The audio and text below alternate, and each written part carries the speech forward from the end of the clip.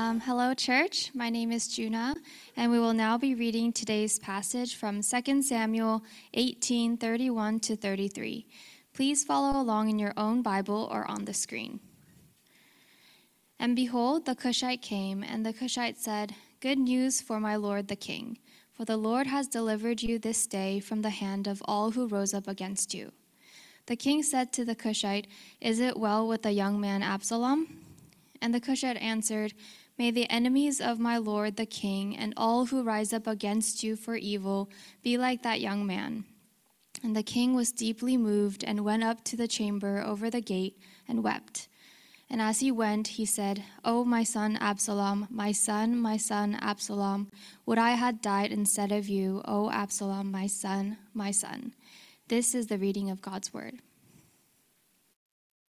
My senior in high school, I had a zero period, and I know that's a weird transition, but I had a zero period, and this was my second high school that I was going to, and it was 3 cities over from where I lived, so I had to wake up at 5 in the morning every day to drive over to a weird city called Villa Park to go to my school. And so every morning my mom would wake up and she would make breakfast for me, right? And I took that for granted, but she would wake up before me to cook breakfast so that I can leave by 5:30 in the morning. And this one particular morning, she was awake, but she wasn't making me breakfast. And I was like, what the heck? But she was on the phone, and she was speaking to somebody, and it seemed like they were having a very concerned conversation, and I assumed that it was a relative from Korea, and maybe something happened with a family member. But after she got off the phone, she looked a little troubled, so I said, hey, what's going on? And she began to tell me that one of my friends had just been sent away to a lockdown. So I think these lockdowns are still in existence, but in the 90s, there became kind of like this rumor within the Korean American community that if you have a son that is not behaving well or a child that is not behaving well, you can send them away to this lockdown camp, and then they come back completely rehabilitated. And so one of my friends was sent away through this. Another acquaintance was also sent away, and they came back, and their behavior seemed to have improved. So one of my friends, he was woken up at 3 in the morning, and he was essentially kidnapped and taken away to Utah, and where he spent about 4 to 5 months in this lockdown, basically a prison for underage minors, where they would be rehabilitated from their behavioral issues. And my mom told me this, and the first thing that came to my mind was like, what the heck? What kind of parent would do this? And then the next thought was like, well, I better watch my back. Hey, I'm at this high school because I got kicked out of my first high school. If I don't shape up, this thing might happen to me as well. And eventually my friend came back, and when he came back, he didn't look the same. There was something definitely traumatic or something different about him. At first, he became a little bit better in terms of his behavior. He tried to, not really hang out with us and not do some of the knucklehead things that we did. But it was not too long afterwards that he just went back fully into alcoholism and drug use. And we were definitely not, helpful in that matter as well. But out of all my friends, he was the one that had it the worst. It was not long after where he was living on the streets. He was in petty crime, and the whole time I was thinking, like, how could his parents have done something like this to him? And the more I thought about it, I realized that what he was struggling with was probably mental health issues. He was depressed all the time. We used to just kind of make fun of him and say that he was emo and be like, oh, why is he always acting this way? But he had real deep issues, and for his parents, they had no other idea of how to handle it other than sending him away to a lockdown. And it was just a difficult situation all around. And now as I've gotten older and I think about my parenting and my children, I realize just how difficult parenting is. And how oftentimes the people that can break our hearts the most are our very own children. Right? There are things that our children do. And hey, youth kids, it wasn't planned that this would be the family worship today, okay? So just letting you know, the Holy Spirit can work in very mysterious ways. But it's one of those things where even when we are growing up and we think about our relationship with our parents, we realize that oftentimes, not only, for us, we feel like, oh, our parents have wronged us and they break our hearts and they fail us, but oftentimes we fail to recognize the fact that we often fail our parents as well. and we grieve our parents and the difficulties that they go through. And some of us in your age range, if you have children that are a little older, we might be dealing this on a daily basis, right? My oldest daughter is just now in junior high or middle school, and sometimes I go, man, she's so mean to me. Like I get, it's very difficult, right? So today we're going to look at the story of David and his son Absalom and the pain and suffering that David endured as a parent and father, and just see how David's trust in the sovereignty of God during a time when he has absolutely no control helps him through the difficulty of a severed relationship with his son. So that, we read the kind of the end of this story, and for the first point, I'm going to be kind of dealing with the anguish of parenting and kind of laying out the story of David and his son Absalom. So the story of David and Absalom begins in 2 Samuel chapter 13, and it ends in chapter 18 with Absalom's death, which we read about. But to kind of give you a highlight of what's happening, starting in chapter 13, we are introduced to Absalom, and for David, Absalom is the son of his wife Maacah, it was a purely political marriage. Maacah was the daughter of the king of Geshur, and in order for the kingdom of Israel to kind of gain this tribute or another nation under its power, they had to wed. So David already had a wife, but he marries Maacah, and one of his sons that's produced from that marriage is Absalom. And you would think that the child of a marriage, a purely political reason, that you would think that David would not have that much affection towards his son. But David, he had absolutely, just an absolute unconditional love for his son Absalom. He loved Absalom as much as he loved all of his other children. And we see this love in just the affection and the grief and the love that he has for all of his sons. Now, Absalom, there is you read the story of Absalom and you see that there are glimpses of him being kind and gentle and caring, but there's also a kind of deep-rooted sin within this man. So the story begins where Amnon, who is the other son of David from a different mother, he has a crush on his half-sister Tamar, who is the younger sister of Absalom. So right away you're like, whoa, this is some Game of Thrones stuff, like incestuous, like Korean drama, whatever. And it just seems wrong, right? Amnon, he is so infatuated with his half-sister that he can't get out of bed. He is struck with just like, he's like just simping for, like, did I use that word right? He's just simping like crazy, right? That's all he can do. And so one of his other brothers like, hey, I have an idea. Tell them that you're sick, and that the only thing that can make you feel better is if your half-sister gives you some soup, okay? So he creates this, and basically he uses this opportunity to rape his sister, and then after he rapes her, instead of honoring her by saying like, okay, hey, I'll marry you, which is still kind of weird, he throws her out into the street. He defiles her, basically ruining her life, ruining her chances of ever getting married to somebody else because she is now someone who is defiled. Now, Absalom hears of this and is absolutely angered by it. And you see the kindness in Absalom in that he takes his own sister in. He cares for her. He financially provides for her. He takes care of her child. And yet, you see the anger in him because he desires to take revenge on his half-brother Amnon. So what does he do?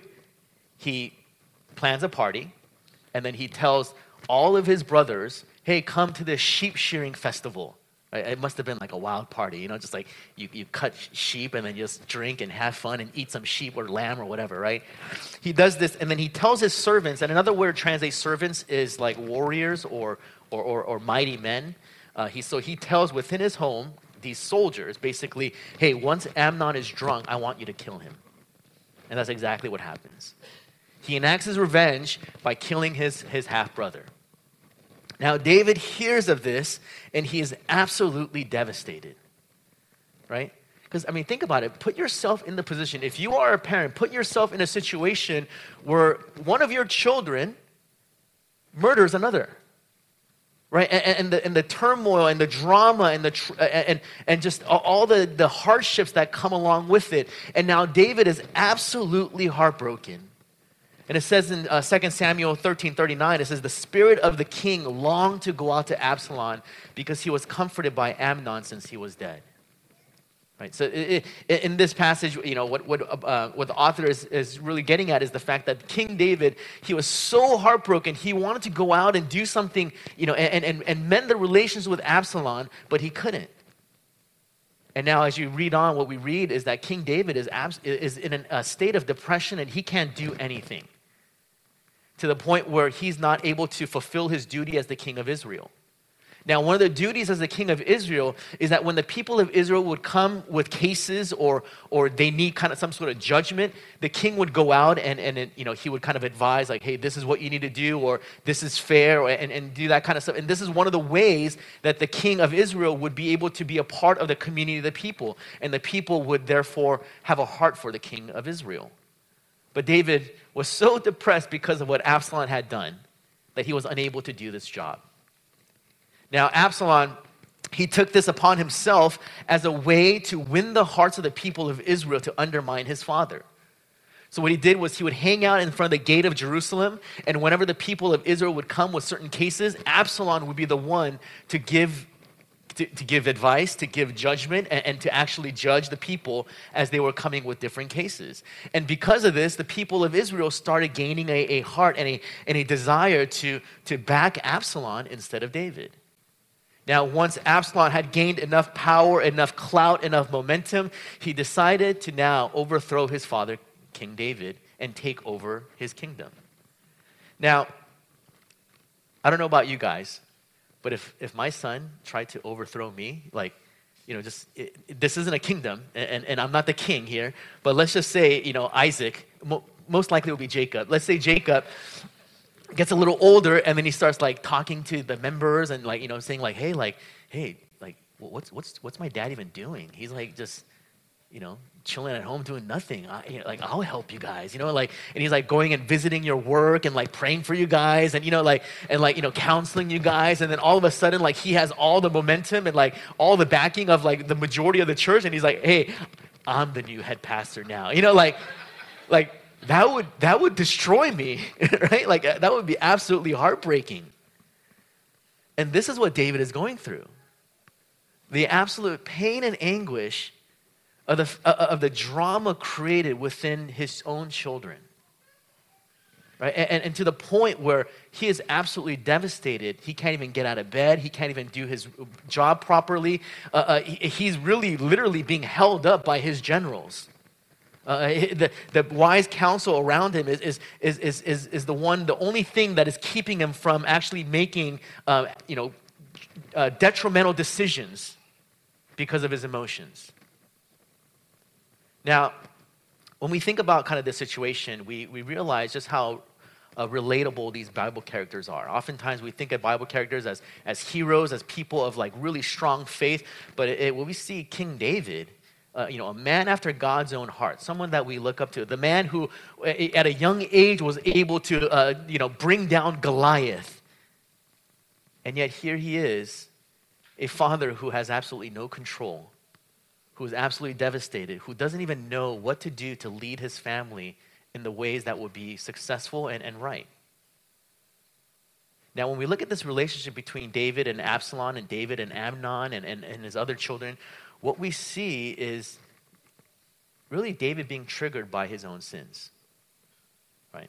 Now, for those that are parents, maybe you guys can relate with me here. The moment we have children, oftentimes we see them as potential to redeem our past failures and faults, right? When I had kids, I was hey, there's a lot of things that I'm going to do differently that's going to make my kids way better than me. You know what I mean? Their life is going to be awesome. And we just kind of see them as a way of redemption, right? But oftentimes when they actually start growing up, even at a very young age, you're wait a second, why are they such bastards? Why are they so evil? Why are they so greedy? And these things pop up, and we get triggered by that. When we think about what Amnon did, he raped his half-sister. What does that remind you of David?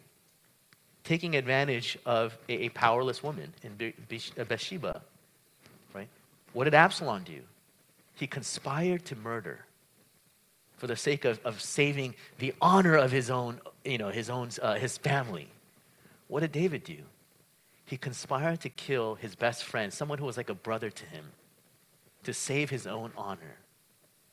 Right? And later what we see in the actions of Absalom trying to overthrow David is that David is reminded of his dealings with King Saul as he became the new king. Right? The pain and anguish that we experience in our parenthood is often the Spirit of God directing us to deal with our own sins and struggles that we have not dealt with.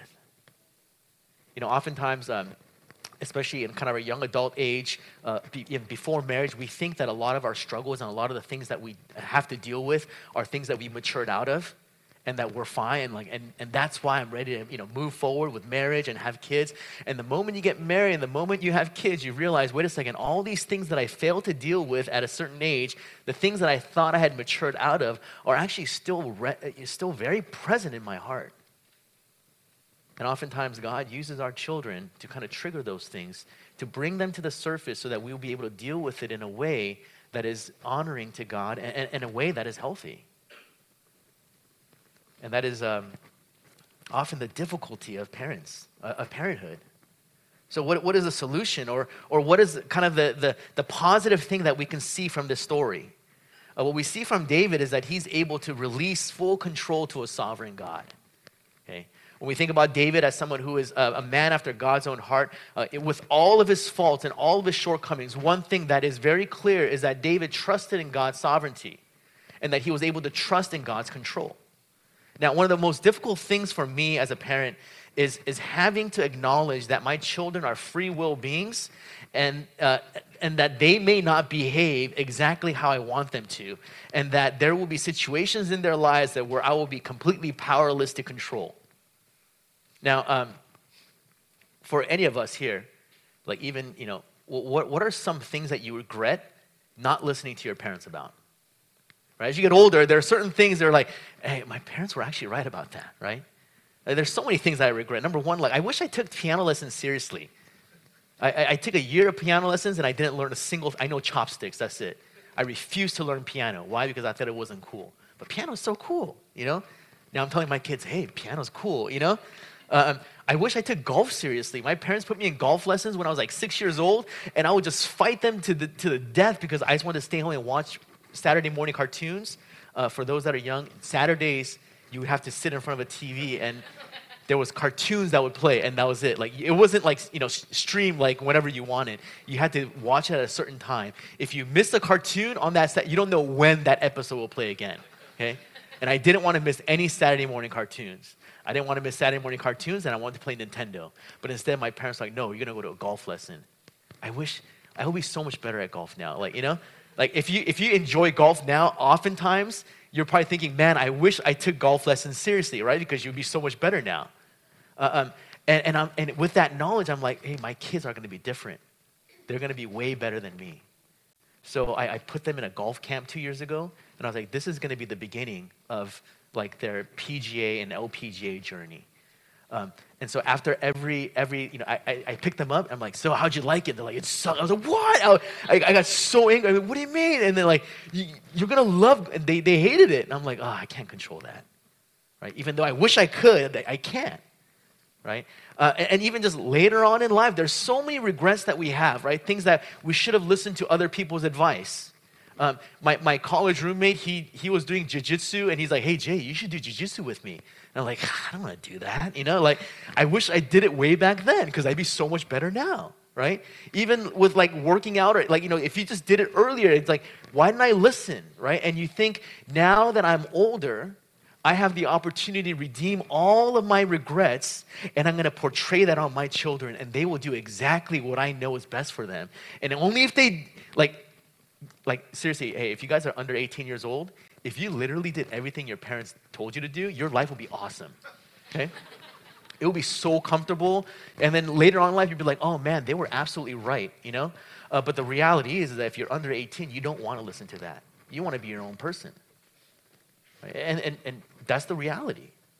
And as a parent, we have to understand that there are certain things that we cannot control. There are certain situations that we have to release our control to the sovereignty of God. I wish my kids would just do everything that I told them to do, because then they would be like submission machines in jiu-jitsu. They would be like, piano savants. They would be golf, like, their acumen for golf would be amazing, and they would just be awesome. Like they would be what I think I am. You know what I mean? Like, or what I think I could be. You know what I mean? Like that's kind of what we want to do with our children, right? But we have to release that control. And there's no other feeling as difficult and painful as not being in control over the lives of our children for their benefit.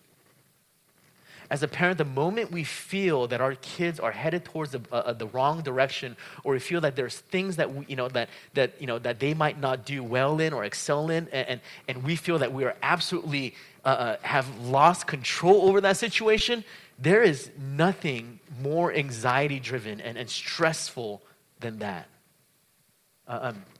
Some of you guys are, experiencing this, like trying to prepare your children and your students for college, and and you're like, man, like why can't they, just do this? And you're like, and they have to submit. I can't submit it. Like they got to submit the essay. Like they got to want this, and you're like, and it just drives you nuts, right? Because we want to have a certain level of control of certain things, and especially when we think about our kids, even if they're little, even if they're young.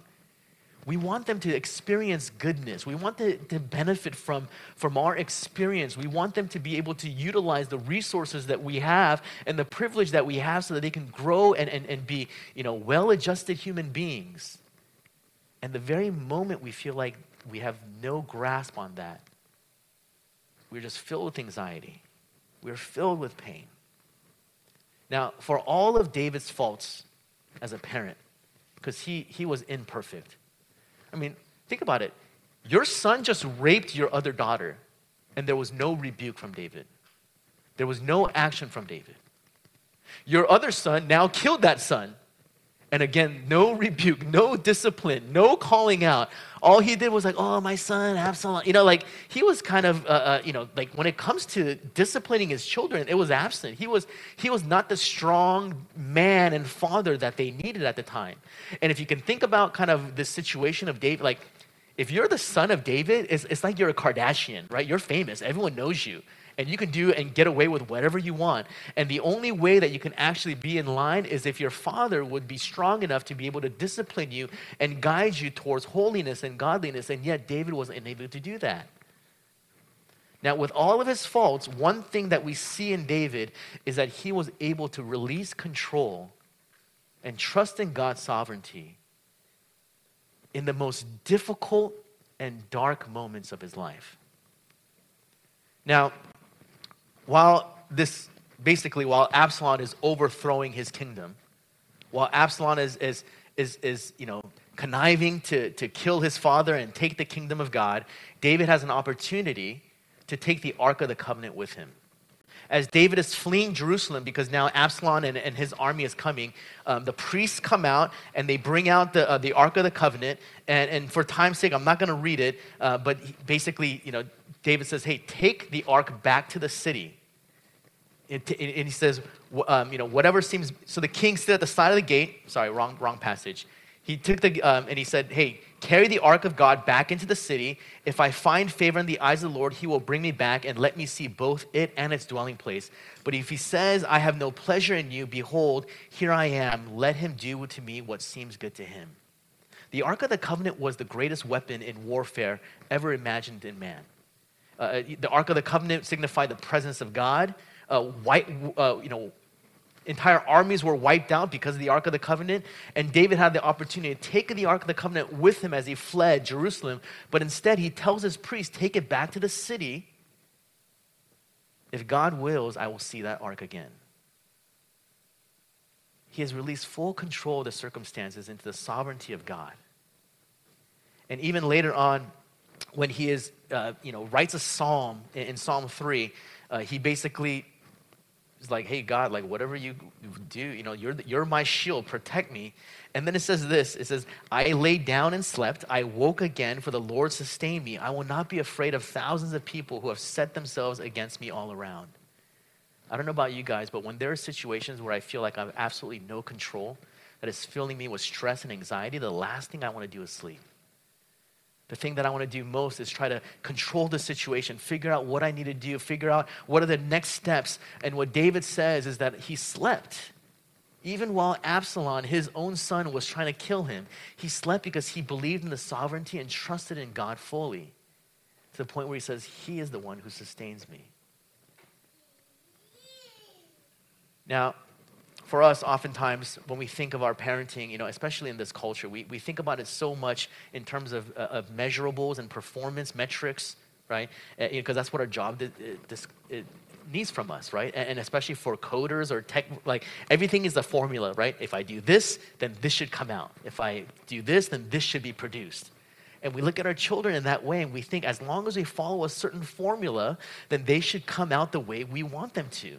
So we think as long as they get good grades plus extracurricular activities plus a little bit of music and then like a little bit of sprinkle a little bit of Jesus only when it's convenient, then they should come out to be highly emotionally intelligent, well-rounded human beings with a lot of good skills and personal skills, and they'll be able to get into college and be successful, and our lives will be good.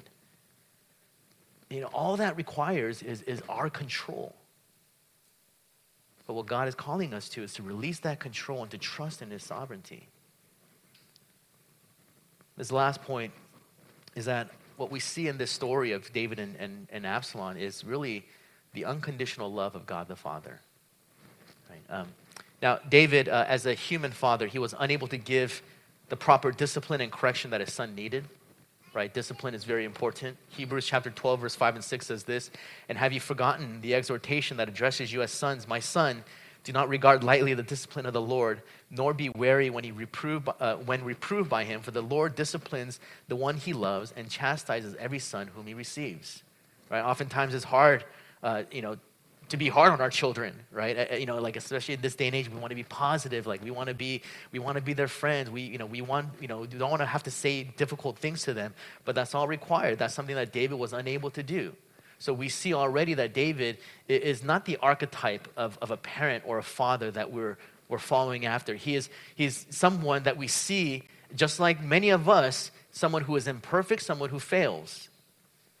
And so in this relationship, we're kind of thinking like, well, what's happening here, right? And again, the authors of the Old Testament, there's always themes. There's things that are always being repeated. And we see that the Absalom character is very similar to a different character that we experienced before.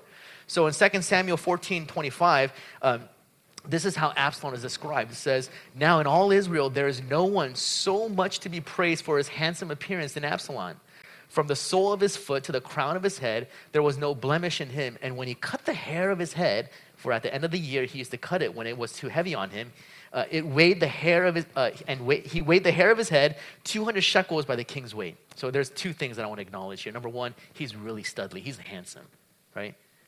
More handsome than anyone else in Israel. And number two, he has wonderful hair. When he cut his hair, it was 200 shekels is 5 pounds. He had 5 pounds of hair. When I think about someone with really amazing hair, I think about John Stamos from Full House, right? Like when I was a kid and he'd always talk about his hair in Full House, I was like, well, who cares? And now I'm like, oh, I get it. Like he had wonderful hair, right? And this was very interesting because if you're reading 2 Samuel and reading this about Absalom, especially the Old Testament readers, what they're going to be reminded of is King Saul. King Saul in 1 Samuel chapter 9, this is how the author describes him. And he had a son whose name was Saul, a handsome young man. There was not a man among the people of Israel more handsome than he. From his shoulder upward, he was taller than any of the people. So two things. Number one, he was super handsome, right? And he's super tall. So again, not things that I can relate to, but if you see Saul and if you see Absalom, there's a theme. And whenever the Bible, especially in the Old Testament, talks about someone's appearance, we have to pay special attention to it because they're trying to connect something here. Think about, Jesus is never described in his physical form, right? But here, Absalom is described as someone who's very handsome, with a lot of hair, reminds us of King Saul, who was very handsome, very tall. Because the Bible is trying to tell us this theme of a man who is going to ultimately fail. A man who wanted to usurp his father, take for a position that did not belong to him, and would eventually die. Just as Saul was killed in battle, Absalom would also be killed in battle. And the way that Absalom is killed in battle is absolutely comical. He's riding on his donkey, running away. He doesn't look, and there's a branch on a tree, kind of like a fork, and his head gets stuck in that branch. And then now he's just dangling from a tree. Now, what does he do? He's like, help, help. You know what I mean? Like, that's like the most degrading thing that you can, you know what I mean? Like, you're supposed to be a king, and now you're dangling from your head from a tree, and you're like, help, help, you know, like, let me down, let me down. Like, that sucks, right? You know, have you ever been, when you pick up a little kid and you pick them like this and they're like dangling, you know, it's like they look so powerless, right? It's just like they have no control. You're just like, ha, ha, ha. And they're like, let me down, you know? That's basically what was happening to Absalom. And then Joab, the general, goes, they throw a spear, they spear Absalom, and he dies. Now, here's the heart of David. When David was talking to his generals, he said, hey, let me go into battle with you, because I want to make sure that my son Absalom is okay. I want to make sure that Absalom does not die. I want to make sure that he remains alive and that we can bring him back. He wanted to spare Absalom. And yet Absalom hangs from a tree, is speared, and is killed. This is the heart of any father, that they would go to great lengths to save their children. Even a child that is wayward, even a child that is way, past saving, they would do anything for them. And what we see in God the Father is something very drastically different. In Romans chapter 8, verse 31, it says this, what then shall we say to these things? If God is for us, who can be against us? He who did not spare his own son, but gave him for us all, how will he not also with him graciously give us all things? See, David wanted to do anything in his power to spare his own son, even at the expense of detriment to his kingdom and even to his own kingdom, right, and his own kingship. He wanted to save a son who was filled with sin, who was out to get him, who was out to usurp him, who was living in disobedience to him. And here we have God the Father, who would not even spare his own son, one who was without sin, one who lived in complete and perfect obedience to the Father. Because for him, he had a greater purpose to save all mankind, for those that place their faith in Jesus. And in this, God the Father, what we understand and what we are experiencing and what we see is this unconditional love of a parent that we ourselves cannot fully realize in our sinful state. If God loves every single one of us so much that he would not spare his own son, how much more control and love does he have for our own children? How much more love and control does he have for our offspring?